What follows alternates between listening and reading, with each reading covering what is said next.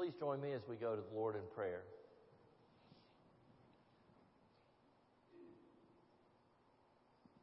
Father in heaven, may the words that we have just sung truly be the attitude of our hearts, that you alone are our heart's desire.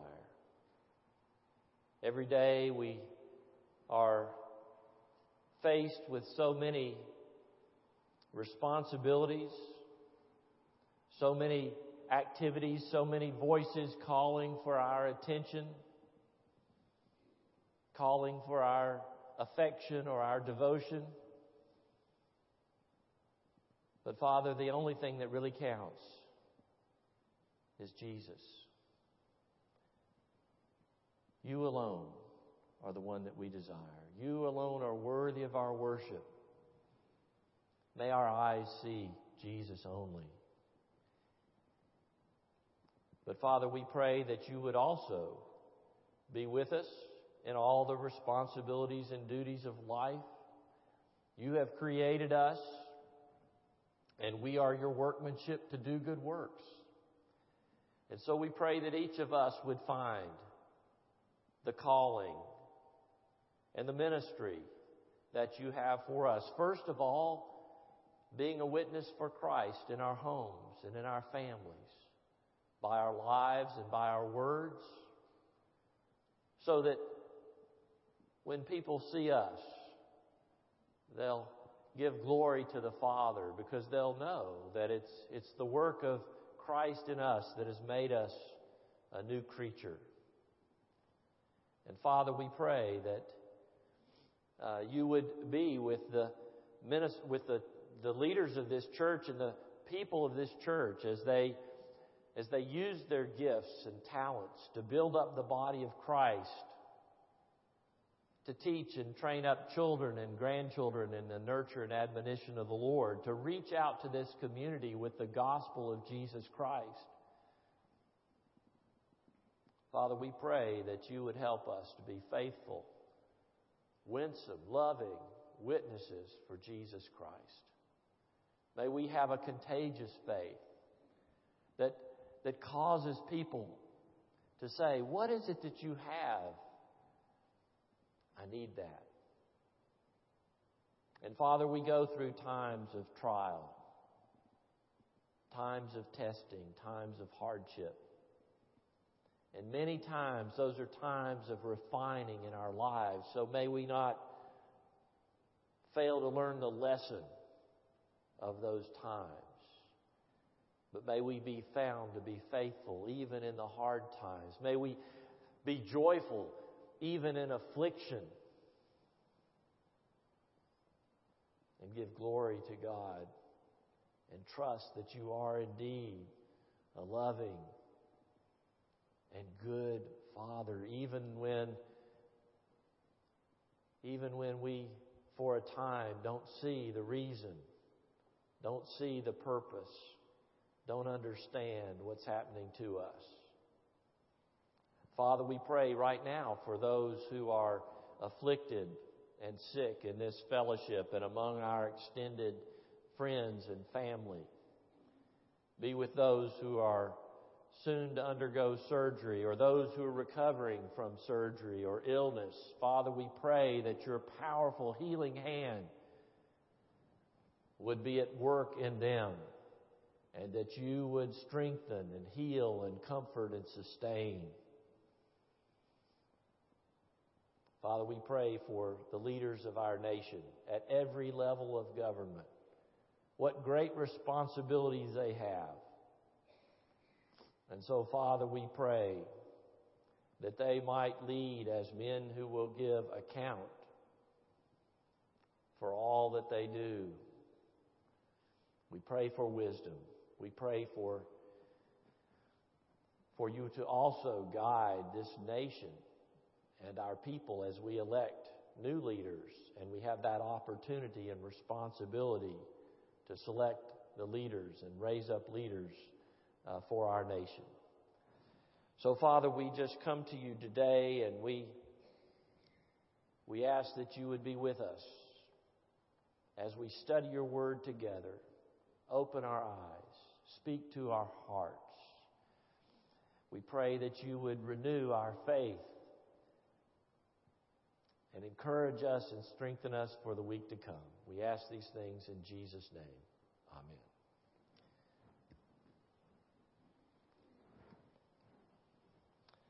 Our scripture reading this morning is from the book of 2 Corinthians and also part of chapter 4 and part of chapter 5.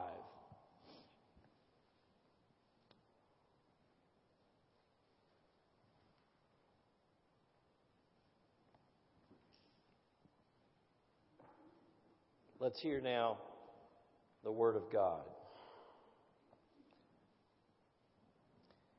Since we have the same spirit of faith, according to what has been written, I believed, and so I spoke. We also believe, and so we also speak, knowing that He who raised the Lord Jesus will raise us also with Jesus and bring us with you into His presence. For it is all for your sake, so that as grace extends to more and more people, it may increase thanksgiving to the glory of God. So we do not lose heart. Though our outer self is wasting away, our inner self is being renewed day by day.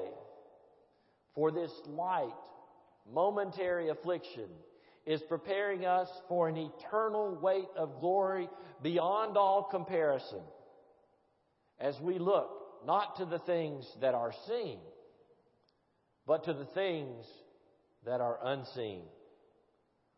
For the things that are seen are transient, but the things that are unseen are eternal. And then if you will skip down to chapter 5, verse 6. So we are always of good courage. We know that while we are at home in the body, we are away from the Lord. For we walk by faith, not by sight. Yes, we are of good courage, and we would rather be away from the body and at home with the Lord.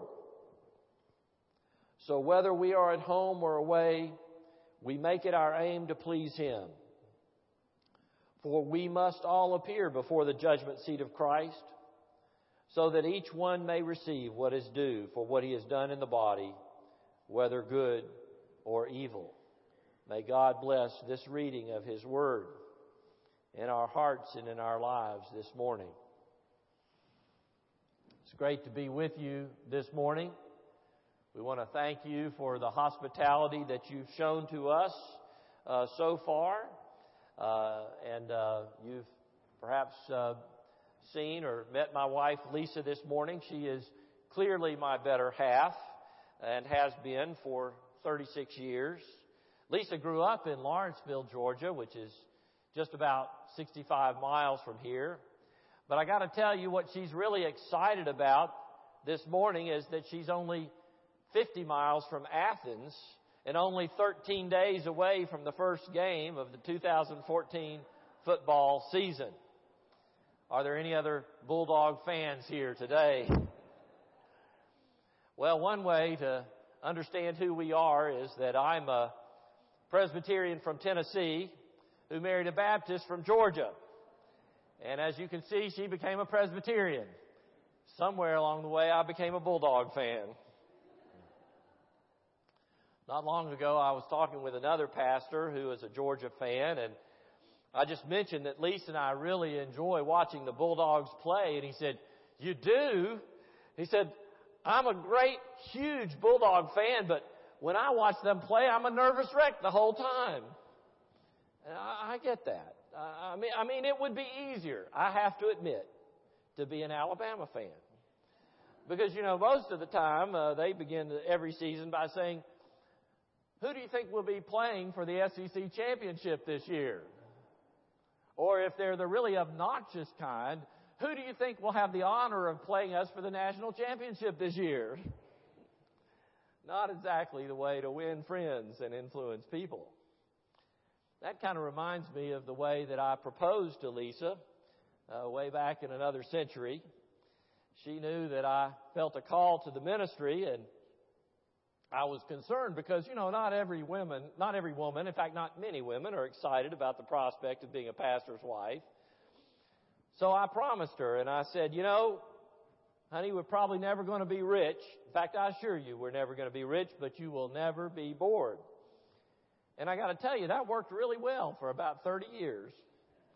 But she's been a great support and a wonderful wife. But, lately I think she's been thinking, I could do with just a little bit less excitement and maybe even a little bit more security. That would be all right with me.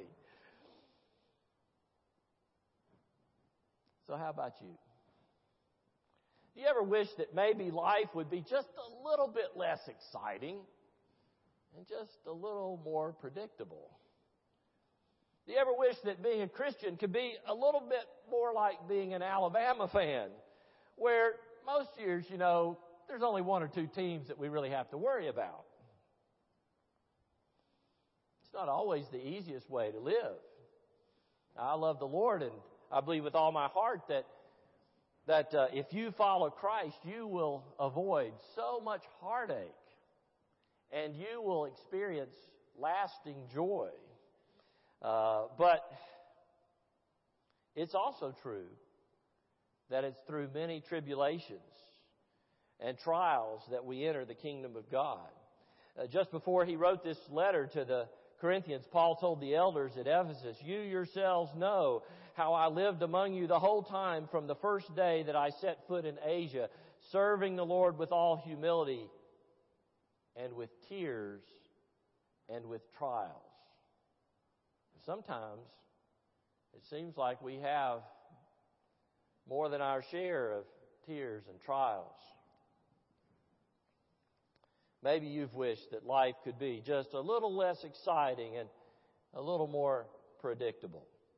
I have to confess that I have at times. But the testimony of the Apostle Paul and all the great heroes of faith in the Bible and since the time of the Bible is that if you want to follow Christ, you must walk by faith and not by sight.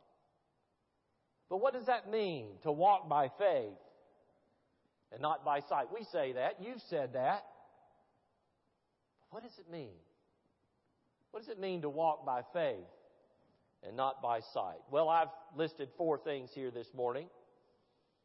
And the first one is that if you walk by faith and not by sight, your course is not determined by the things that you see. Your course is not determined by the things that you see. In 2 Corinthians 4:18, Paul says, "We look not to the things that are seen, but to the things that are unseen. For the things that are seen are transient, but the things that are unseen are eternal." Do you do that? We don't do that enough, do we? We get so worried about the things that we can see, the problems that we know about, the challenges, the trials that are right in our face. But Paul says, as a Christian, when you walk by faith, you're not focused on the things that are seen, but you are looking at the things that are not seen. You see, the Bible tells us that there's a whole realm of things and forces that profoundly affects our lives. But we can't see it with our human eyes. And you may say, well, that sounds kind of far-fetched. But did you know that today, one of the great theories of astronomers and astrophysics is that up to 95% of the universe is made up of something called either dark matter or dark energy. And dark matter and dark energy, they propose, are the explanation for a lot of gravitational effects that they just can't explain any other way. In other words, When you look out with our great telescopes and our space telescopes and you look at the movement of the galaxies, there's just not enough stuff up there to account for the way they behave. There must be a whole lot more stuff up there that we simply cannot see or detect with our instruments. In fact, most of it is either dark matter or dark energy. Now, I'm not saying that the spiritual world is made up of dark matter and dark energy. But what I am saying is that if scientists are convinced that everything we can see with our eyes accounts for only 5% of what's out there, maybe it's not so hard for us to believe that there's this vast spiritual world that's very, very real. Just as real as the physical world, but it's completely invisible to our human eyes and our human senses. And that's why I say your course is not influenced or limited or determined ultimately by the things that you can see. And it's why Paul says we look not to the things that are seen, but to the things that are unseen. In other words, we walk by faith and not by sight. The writer of Hebrews says, now faith is the assurance of things hoped for, the conviction of things not seen. And without faith it is impossible to please Him, for whoever would draw near to God must believe that He exists and that He rewards those who seek Him. And then he follows this statement in Hebrews 11 with two illustrations of faith. Faith in things that are unseen. The first illustration is about Noah. Noah was warned by God concerning events as yet unseen. God came to him and told him there's going to be a storm, there's going to be a great flood. You need to build an ark for you and your family and for a pair of each of the species of animals. And so Noah and his 3 sons began building this ark. It seems like it took them something like 50 to 75 years to build this enormous ark, 450 feet long, 75 feet wide, 45 feet high. And the whole time that Noah was building this ark, there was no sign there was going to be a flood. There was no sign there had ever been a flood. I mean, you can just imagine people were coming to look at this thing and gawk at this thing and laugh at Noah. What in the world is this idiot doing? People thought he was crazy. But you see, Noah believed God about things that were yet unseen, things he could not see, and he walked by faith and not by sight. And because of this, he and his family, not to mention all the animals, were saved from the flood. And there's a lesson for us here. You know, it's getting harder and harder, it seems, these days, to talk in the public square about God's judgment. Most people don't even think about it, don't ever worry about it. They don't worry about sin or the holiness of God or the judgment of God. But the Bible tells us that there are things that we cannot see with our eyes that are very, very real. And just as in Noah's day, it tells us that there is a great storm coming. There is a day of accounting. And those who walk by faith know that they need to embrace the gospel of Jesus Christ in order to be saved. Or in other words, if you are asked, what is your only comfort in life and death? Your answer would be something like the one we read from the Heidelberg Catechism, that I am not my own, but belong with body and soul, both in life and death, to my faithful Savior, Jesus Christ. He has fully paid for all my sins with His precious blood and has set me free from all the power of the devil. He also preserves me in such a way that without the will of my heavenly Father, not a hair can fall from my head. Indeed, all things must work together for my salvation. Therefore, by His Holy Spirit, He also assures me of eternal life and makes me heartily willing and ready from now on to live for Him. Noah walked by faith. He believed God about things that he could not see, and because of this, he and his whole family were saved from the great flood that wiped out humanity, or the rest of humanity. And then the writer of Hebrews tells us about Abraham, who before God changed his name was called Abram. Now God came to Abram when he was 75 years old. And He said, "Go from your country and your kindred and your father's house to the land I will show you. And I will make of you a great nation. And I will bless you and make your name great so that you will be a blessing."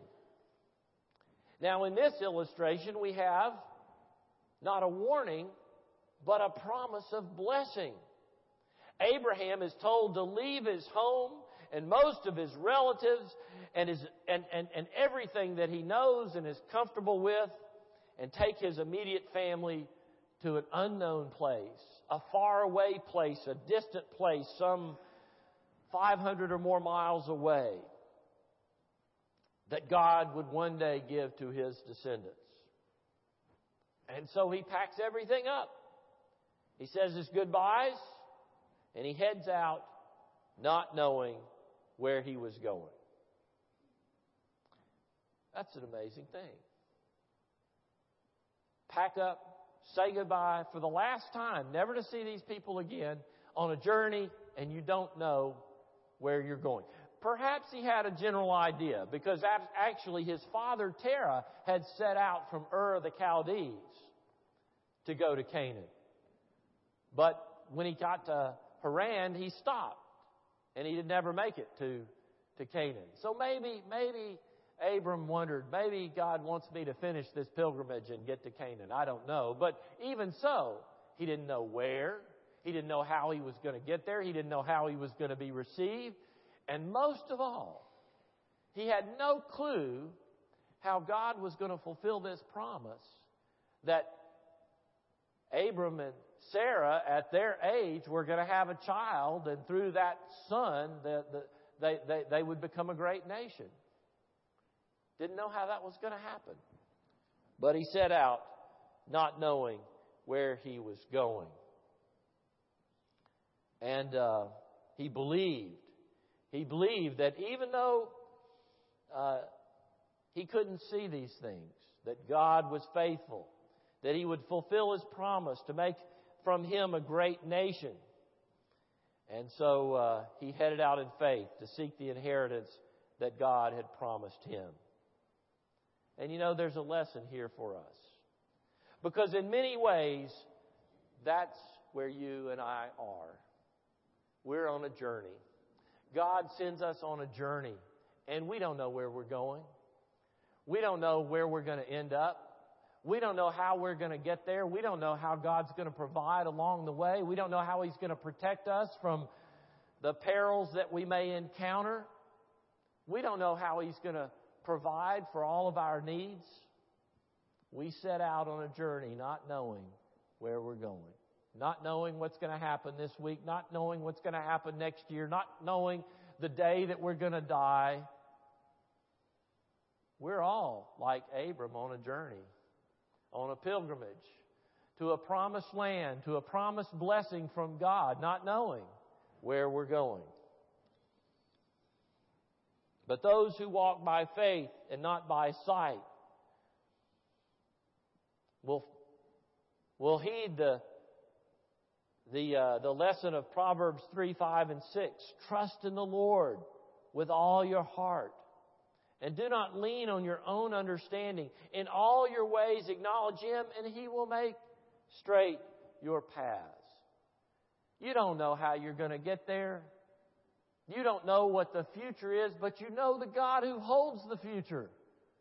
And so you set out on that journey and you trust Him and you believe in Him. And He's always faithful. I love that song. He's always faithful. I've been through hard times. I've been through places where I didn't know how it was going to all work out. But we wouldn't have time for me to tell you all the ways that God has been faithful to me and to my family in our journey. Most of the time, we don't know what God's plan for us is and exactly how He's going to bring it about. But we do believe, along the lines of the words that we spoke earlier from the Heidelberg Catechism, that God's providence is His almighty and ever-present power, whereby, as with His hand, He still upholds heaven and earth and all creatures, and so governs them that leaf and blade, rain and drought, fruitful and barren years, food and drink, health and sickness, riches and poverty, indeed all things come not by chance, but by His fatherly hand. And because of this, we can be patient in adversity, thankful in prosperity, and with a view to the future, we can have a firm confidence in our faithful God and Father that no creature shall separate us from His love, for all creatures are so completely in His hand that without His will they cannot so much as move. My friends, I hope you know, I hope you believe that your course is not determined, not limited by the things that you can see, but it is controlled by the unseen hand of an invisible but almighty and all-powerful God. And thus, if you are a follower of Christ, you'll want to walk by faith and not by sight. Now, the second thing this means, if you walk by faith and not by sight, is that your heart is not devoted to the things of this world, to the pleasures of this world. In 2 Corinthians 5, 9, and 10, Paul says, "So whether we are at home or away, we make it our aim to please Him. For we must all appear before the judgment seat of Christ, so that each one may receive what is due for what he has done in the body, whether good or evil." Paul says here that his aim was to please the Lord. And if you're a believer in Christ, that's going to be your goal. That's going to be your desire. That's going to be your aim as well. And one day, even believers will stand before the Lord and will be rewarded for what we have done here on earth. And the judgment that he's talking about here is not a judgment for salvation, because we know that it's only by grace that we are saved. It's through faith, and this is not of our own doing, but it's a gift of God, not of works, so that no one may boast. But the judgment that Paul is talking about in this passage is about receiving eternal rewards for faithfulness. In effect, there's going to be something like a great Academy Awards presentation in heaven. I don't know about you, but I just get sick of all these award shows. I mean, it used to be, you had the Academy Awards and you had the Tony Awards, and I don't know, maybe there was one. Now, it's just every week there's some other award ceremony for people who are all pretty much in the entertainment industry. And I'm sure many of them are great people, but there are so many other people that ought to be honored. My wife and everybody else in my family are teachers.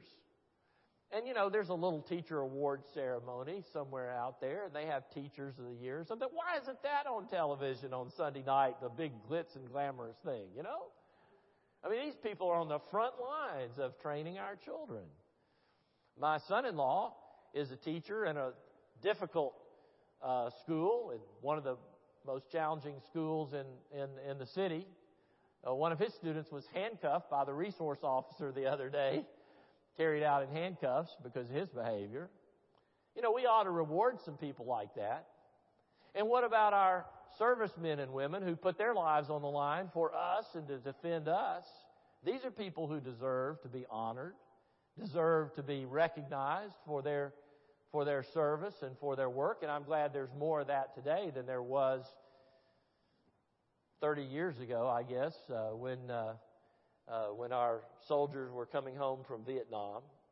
But we have all these awards ceremony, and the Bible tells us that rewards are going to be given for faithful service.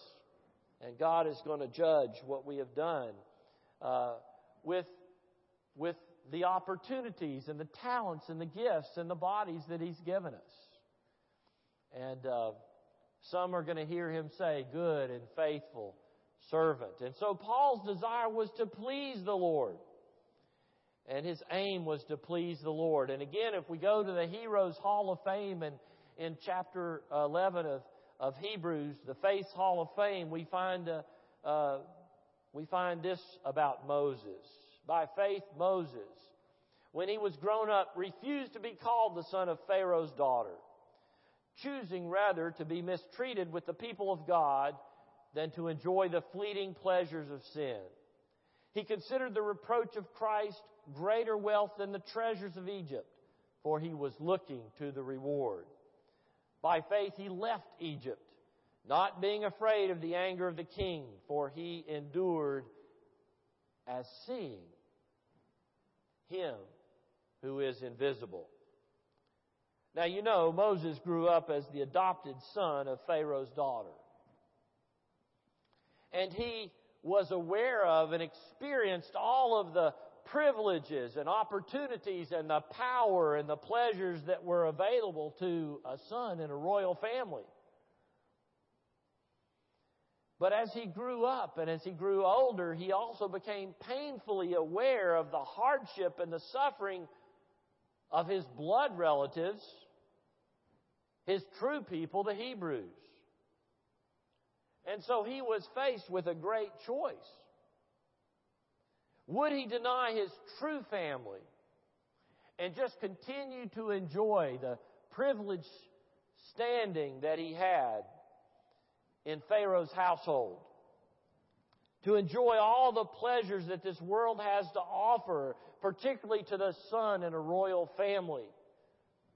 Or would he leave his adopted family and take up with the people of God who were mistreated, who were suffering bitterly? And would he take up with him? Would he realize that God had put him there for such a time as this, to use a reference from the book of Esther, and cast his lot with the people of God? And even though Moses' choice was especially dramatic, it's really a choice that all of us face. Are we going to seek after the things of this world and all the pleasure and joy that this world and the things of this world can provide? Are we going to selfishly pursue things that will give us pleasure and happiness?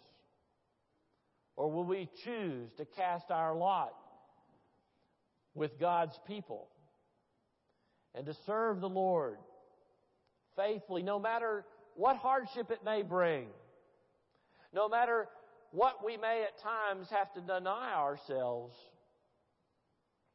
from having or experiencing, to seek God rather than to enjoy the fleeting pleasures of sin in this life? Well, you know what Moses did. He considered the reproach of Christ greater than all the treasures of Egypt, because he looked to an eternal reward, and he walked by faith and not by sight. And again, Paul says, we must look not to the things that are seen, but to the things that are unseen.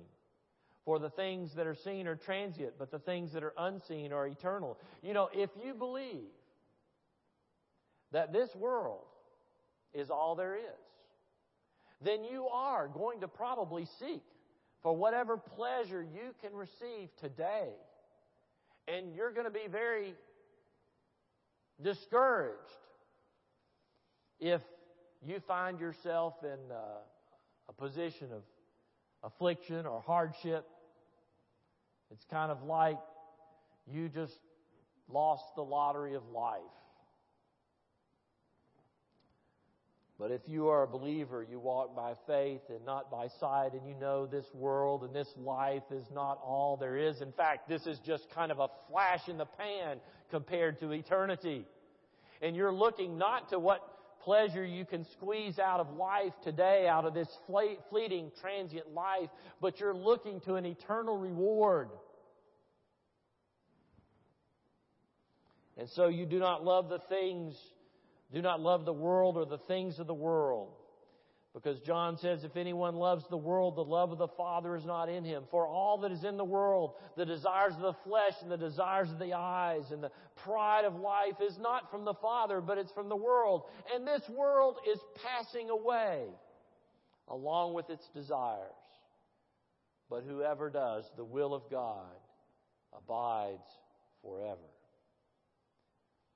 Now, I would not want you to think that I'm saying that all the things that bring us enjoyment and pleasure in this world are wrong. The Bible does not call us, or at least not most of us, to be ascetics. People who believe that anything that is pleasurable or enjoyable must therefore be wrong, and so we should all just seek to live the most austere lives that we possibly can. That's not what the Bible teaches. But what God does say is that whether we eat or drink, whatever you do, do it all for the glory of God. So God provides us many good things, many material blessings, many earthly pleasures. But these are to be enjoyed only according to the commandments of God and for the glory of God. And the difference is that at the end of the day, we believe in the depths of our souls that man doesn't live by bread alone, but there are greater things in life than just our own personal comfort and pleasure. And our greatest purpose in life is to glorify God and to enjoy Him and be in a relationship with Him, both now and for eternity. And so while we're in the world, we're not of the world. We use and partake of the things of this world, but we want to be good stewards of them and not have our hearts set on them. And so if we walk by faith, our hearts are not devoted to the things of this world, but our eyes are on Jesus and our hearts are devoted to Him. Jesus said, therefore, do not be anxious, saying, what shall we eat? What shall we drink? What shall we wear? For the Gentiles seek after all these things, and your heavenly Father knows that you need them. But seek first the kingdom of God and His righteousness, and all these things will be added unto you. The psalmist writes in Psalm 73:25, whom have I in heaven but you? And there is nothing on earth that I desire besides you. That's our belief. That's our testimony. That's our aim. The essence of the Christian life is not so much don't do this and don't do that. There are some rules to follow. Rules that are given for our good. Rules that are given by our Creator because He knows what's best for us. But at its heart, the message of the gospel is turn your eyes upon Jesus. Look full in His wonderful face. And the things of earth will grow strangely dim in the light of His glory and grace. So if you walk by faith, your heart's not going to be devoted to the things of this world. And then thirdly, your joy is not going to be dependent on the circumstances of your life. Let me tell you a secret. Life can be hard. Life can happen. And sometimes it can be really hard. Paul even said, he faced challenges that were almost beyond his ability. And of course, God's not going to let you face something that He doesn't give you the grace to go through, but we get pretty close. Jesus said that in this world you'll have tribulation. Here was Paul's testimony in 2 Corinthians 4, 8 through 11. We are afflicted in every way, but not crushed. Perplexed, but not driven to despair. Persecuted, but not forsaken. Struck down, but not destroyed. Always carrying in the body the death of Jesus, so that the life of Jesus may also be manifested in our bodies. For we who live are always being given over to death for Jesus' sake, so that the life of Jesus also may be manifested in our mortal flesh. You want to know what Paul's life was like?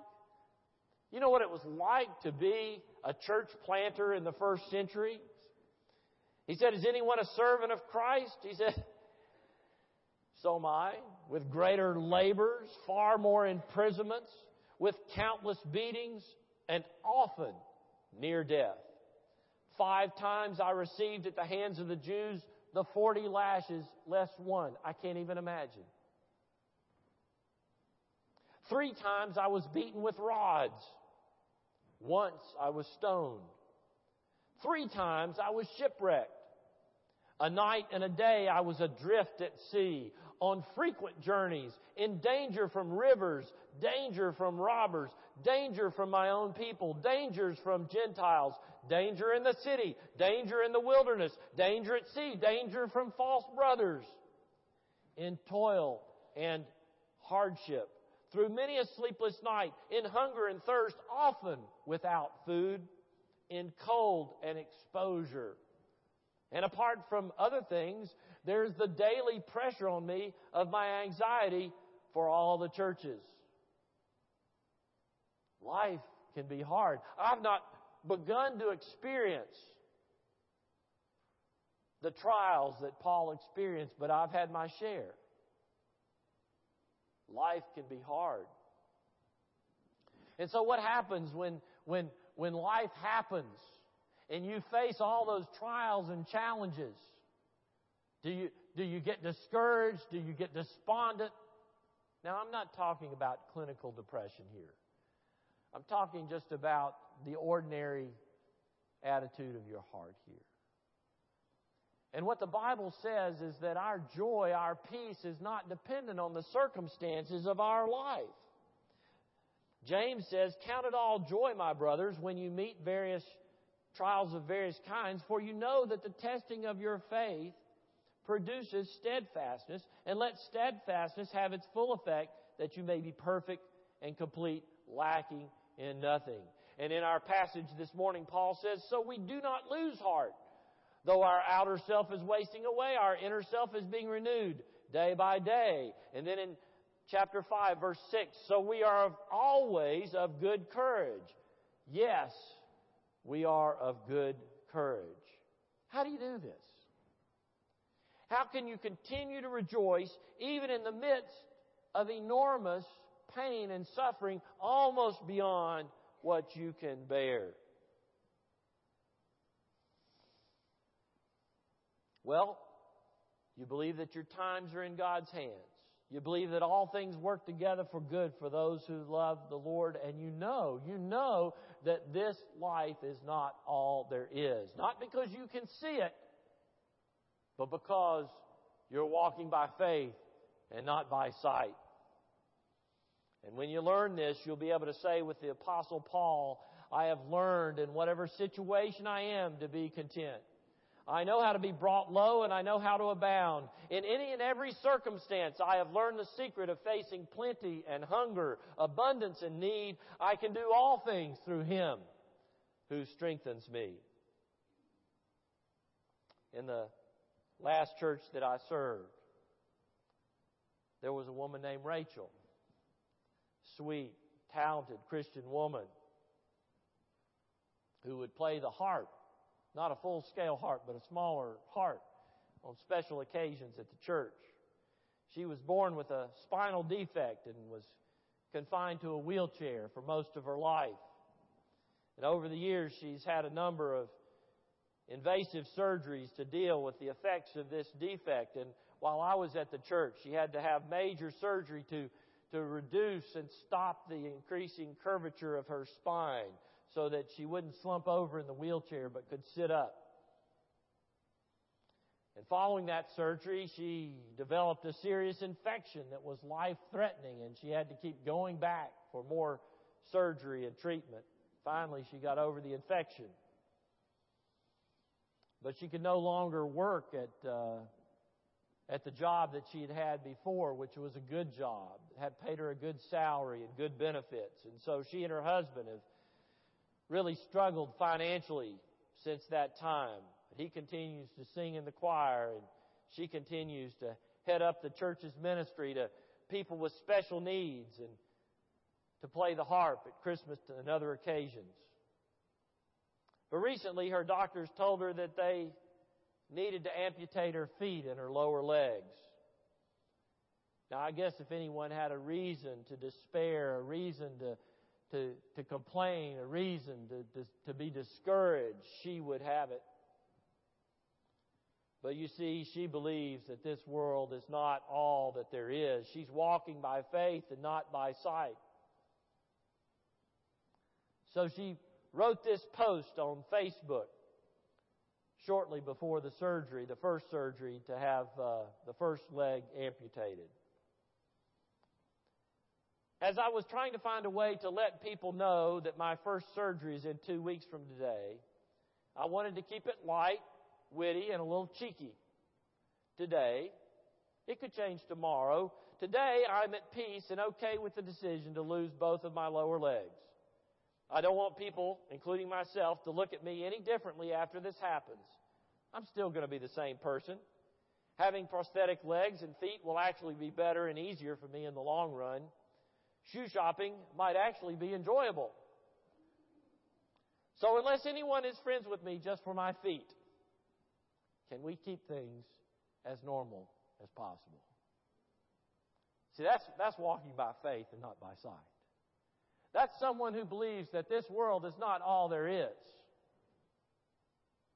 That's someone who believes that God is still in control and He's working all things together for good for those who love the Lord. Do Christians face trials in this life? Of course we do. Jesus said we would. But He also said, take heart. I have overcome the world. And finally this morning, if you're walking by faith and not by sight, your hope is not and will not be diminished by the decline of your body. It is a fact. You and I are not as young as we used to be. All of us are getting older, and all of us have an expiration date. Over the 32 years that I've been a pastor, I've done a lot of funerals. Many of the people that I ministered to at the beginning of my ministry have gone home to be with the Lord today. And one day, someone will perform my funeral. And I have all sorts of aches and pains to remind me that that day is coming. I have to take all sorts of pills to try to maybe delay that day just a little bit. For those who don't believe in Jesus Christ, there's just no happy ending to this story. But as Christians, we don't face grief and death as those who have no hope. Jesus said, I'm the resurrection and the life. Whoever believes in me, though he die, yet shall he live. And everyone who lives and believes in me shall never die. And in this chapter 4 of 2 Corinthians, Paul says that he who raised the Lord Jesus will raise us also with Jesus and bring us with you into His presence. And so we are always of good courage. We know that while we are at home in the body, we are away from the Lord. For we walk by faith, not by sight. Yes, we are of good courage, and we would rather be away from the body and at home with the Lord. Well, what about those heroes of faith? Noah, Abraham, Moses, all the rest. How did things turn out for them?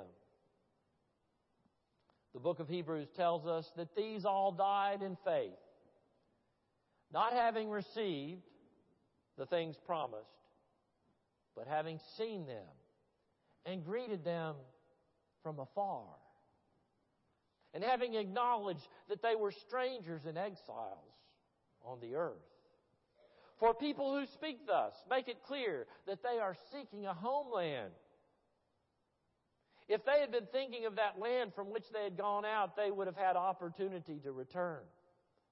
But as it is, they desire a better country, that is, a heavenly one. And therefore, God is not ashamed to be called their God, for He has prepared for them a city. My friends, you and I are on a journey. God has come to you if you are a believer in Jesus Christ, and He's said, set out from here to a place that I will show you. And that journey is ultimately going to take us, not to Canaan, but it's going to take us to the heavenly Jerusalem, the new Jerusalem. And there we're going to be with Christ forever. God is not ashamed to be our God, and He has prepared for us a city. What's that city going to be like? We get just a hint of it in Revelation chapter 21. First of all, it's a city where God will wipe every tear from their eyes, and death shall be no more. And there'll be no more mourning or crying or pain.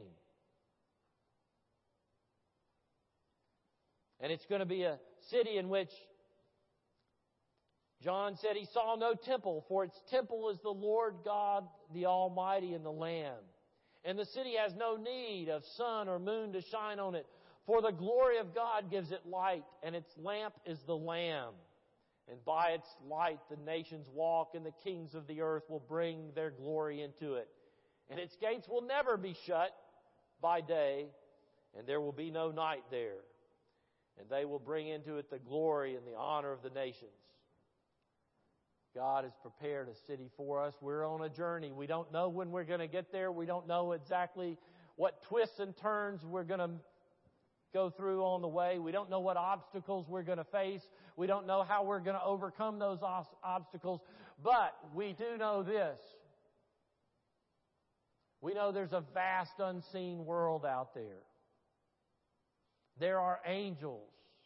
There is the Holy Spirit. There is the power of God. And He who promised is faithful. And we walk by faith and not by sight. So if you have heard Christ's voice and you have chosen to follow Him, know that He's taking you to a land of milk and honey. Know that He's taking you to a place where He will wipe every tear from your eyes and where there will be no more mourning or crying or pain. And the greatest thing about that city, the greatest thing of all about that city, is that God Himself will be there, and we will be with Him for all eternity. So no matter what trials may come, no matter what life may dish out to you, no matter what challenges you may face, we have this great and abiding hope. Because we walk by faith and not by sight. Would you pray with me? Father in heaven, the world is too much with us. It is in our face. It is in our ears. It is screaming for our attention and our devotion. It is a great distraction.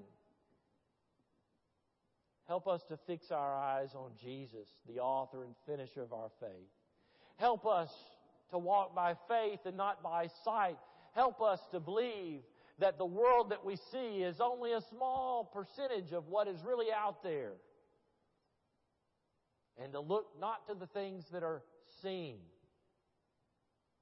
but to the things that are unseen. To look to the God who is almighty and all-powerful, but invisible to our human eyes, and to trust Him to take us to that city and to guide us every step of the way. We pray in Jesus' name. Amen.